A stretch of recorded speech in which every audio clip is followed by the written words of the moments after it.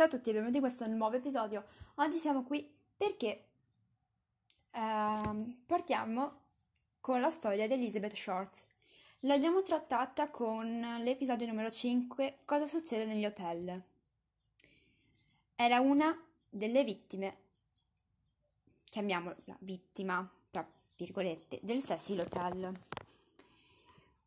Andiamo a leggere l'orrenda fine della Dalia nera, perché è tutto un mistero anche qua. Esistono alcune scene del crimine che si palesano con una efferatezza tale che gli inquirenti, anche quelli più navigati, riescono difficilmente a dimenticare a quello che hanno assistito. E questo è il caso di Elizabeth Short, la Dalia nera, che è il più macabro ed emblematico di questa serie.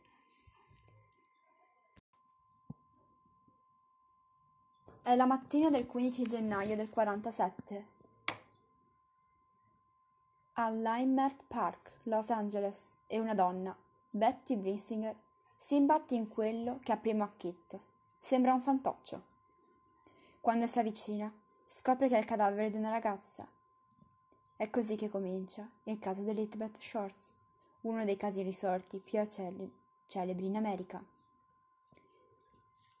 Elizabeth Short era una ragazza di 23 anni, nata a Boston nel 24.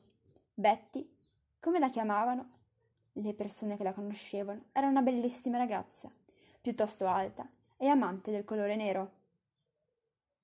L'infanzia la trascorre nel trambusto, dovuto alla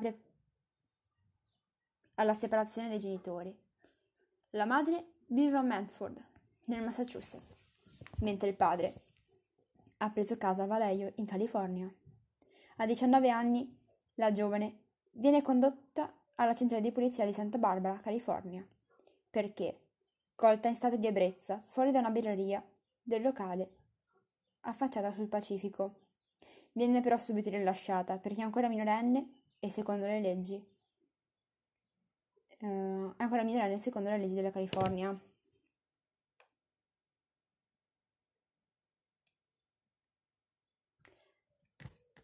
A metà degli anni 50 conosce il maggiore dell'aeronautica statunitense Matthew and Gregory Jr. Gordon, che desidera sposarla. Il destino però li divide. Gordon muore durante un'azione aerea del 10 agosto del 45. Una fase adolescenziale difficile per Elizabeth, che la ragazza cerca di ribaltare tentando la strada per il successo personale. Il sogno di Betty, infatti, è quello di sfondare nel mondo del cinema e per questo, nel 1946, si trasferisce a Los Angeles, vicinissima alle luci di Hollywood. Dopo l'iniziale entusiasmo della ragazza, fatica molto a inserirsi nel jet set hollywoodiano, tanto che è costretta a ripiegare su qualche breve filmato a luci rosse, peraltro illegale negli Stati Uniti negli anni 40, per mantenersi. Lo scontro con la realtà non la destabilizza e continua a cercare il suo posto nel cinema, sfruttando anche la propria avvenenza, alla quale gli uomini cedono. Probabilmente è per questa intraprendenza che finisce così male. Ritorniamo alla mattina del 15 gennaio del 1975. Il cadavere viene ritrovato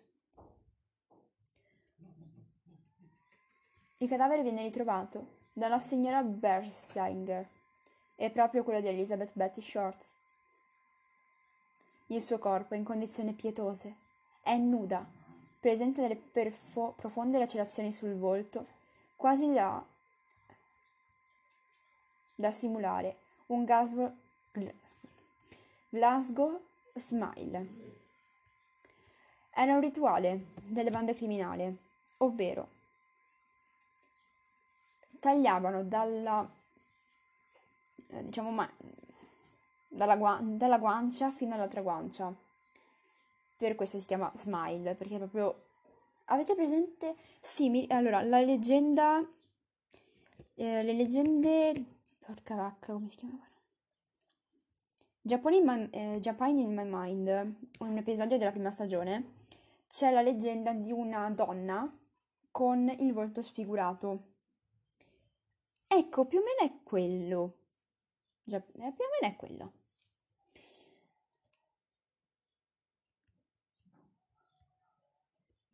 È tagliata in due, segata sotto lo stomaco e le viscere sono state estratte e occultate sotto il corpo.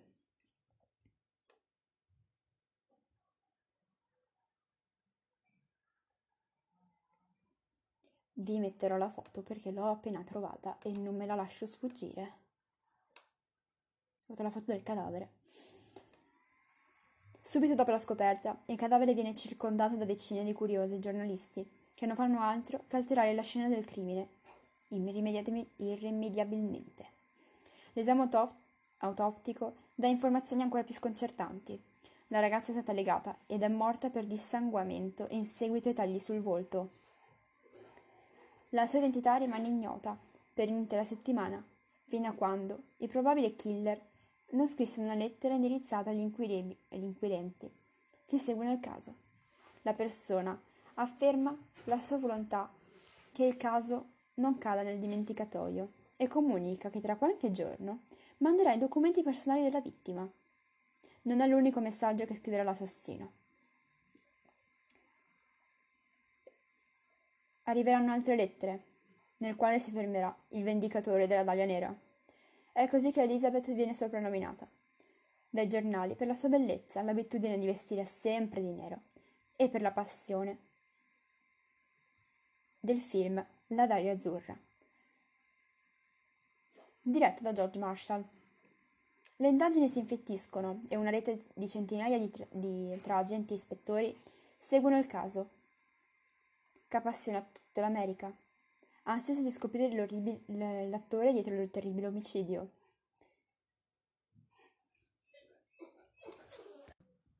Il vendicatore della Dalia Nera invia un certificato di nascita della povera ragazza, un'agenda a lei appartenuta e le sue scarpe.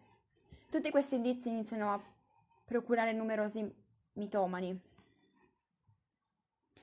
che si dichiarano colpevoli di aver ucciso Elizabeth. Ma una volta incarcerati vengono rilasciati o per assenza di prove o perché il vendicatore fa ritrovare un altro oggetto appartenuto alla Dalia Nera. Tramite i fascicoli ufficiali, gli investigatori della polizia di Los Angeles saranno 22 i sospettati del crimine, tra chirurghi, musicisti, ladri, militari e giornalisti.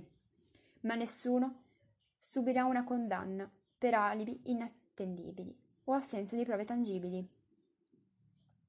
Il caso scivola piano piano nel dimenticatoio. Il sospetto è che Elizabeth Short sia finita in un giro più grande di lei e che per questo sia stata disposta la sua eliminazione, o che la sua morte possa essere collegata a quelle di altre persone. Un'ipotesi vuole che l'ennesima vittima dell'ignoto serial killer conosciuto come il macellaio di Cleveland.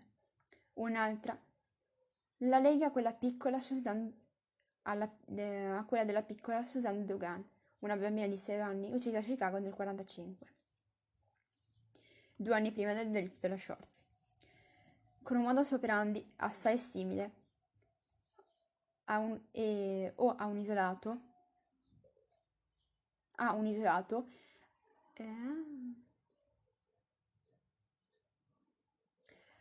un caso di omicidio per gelosia dovuto alla grande intraprendenza della giovane donna.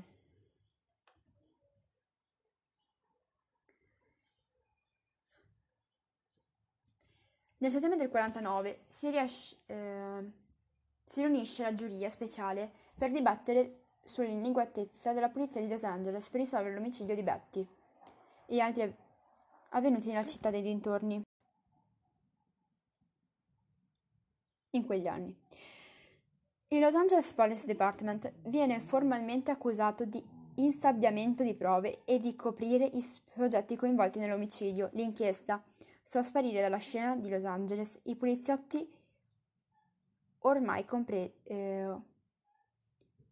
dei poliziotti ormai compromessi che ormai avevano compromesso le indagini.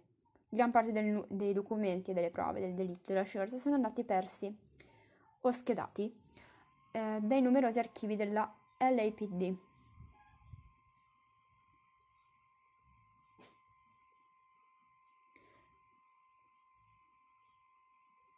The Black Dahlia è un libro uscito nell'87 di James Elroy e pubblicato in Italia nel 2004 dalla Mondadori. Chi è Black Dahlia? È un film uscito negli Stati Uniti, noir ovviamente, e Gardenia Blu, anche se non ha molto senso. Io vi saluto, questo era la fine dell'episodio su Elizabeth Shorts, spero che vi sia piaciuto e che altro possiamo fare? Niente, vi ricordo di iscrivervi alla pagina Instagram per andare a vedere le foto di Elizabeth Shorts, che era veramente carina, devo dire che non era bella. E niente, noi ci sentiamo con il prossimo episodio.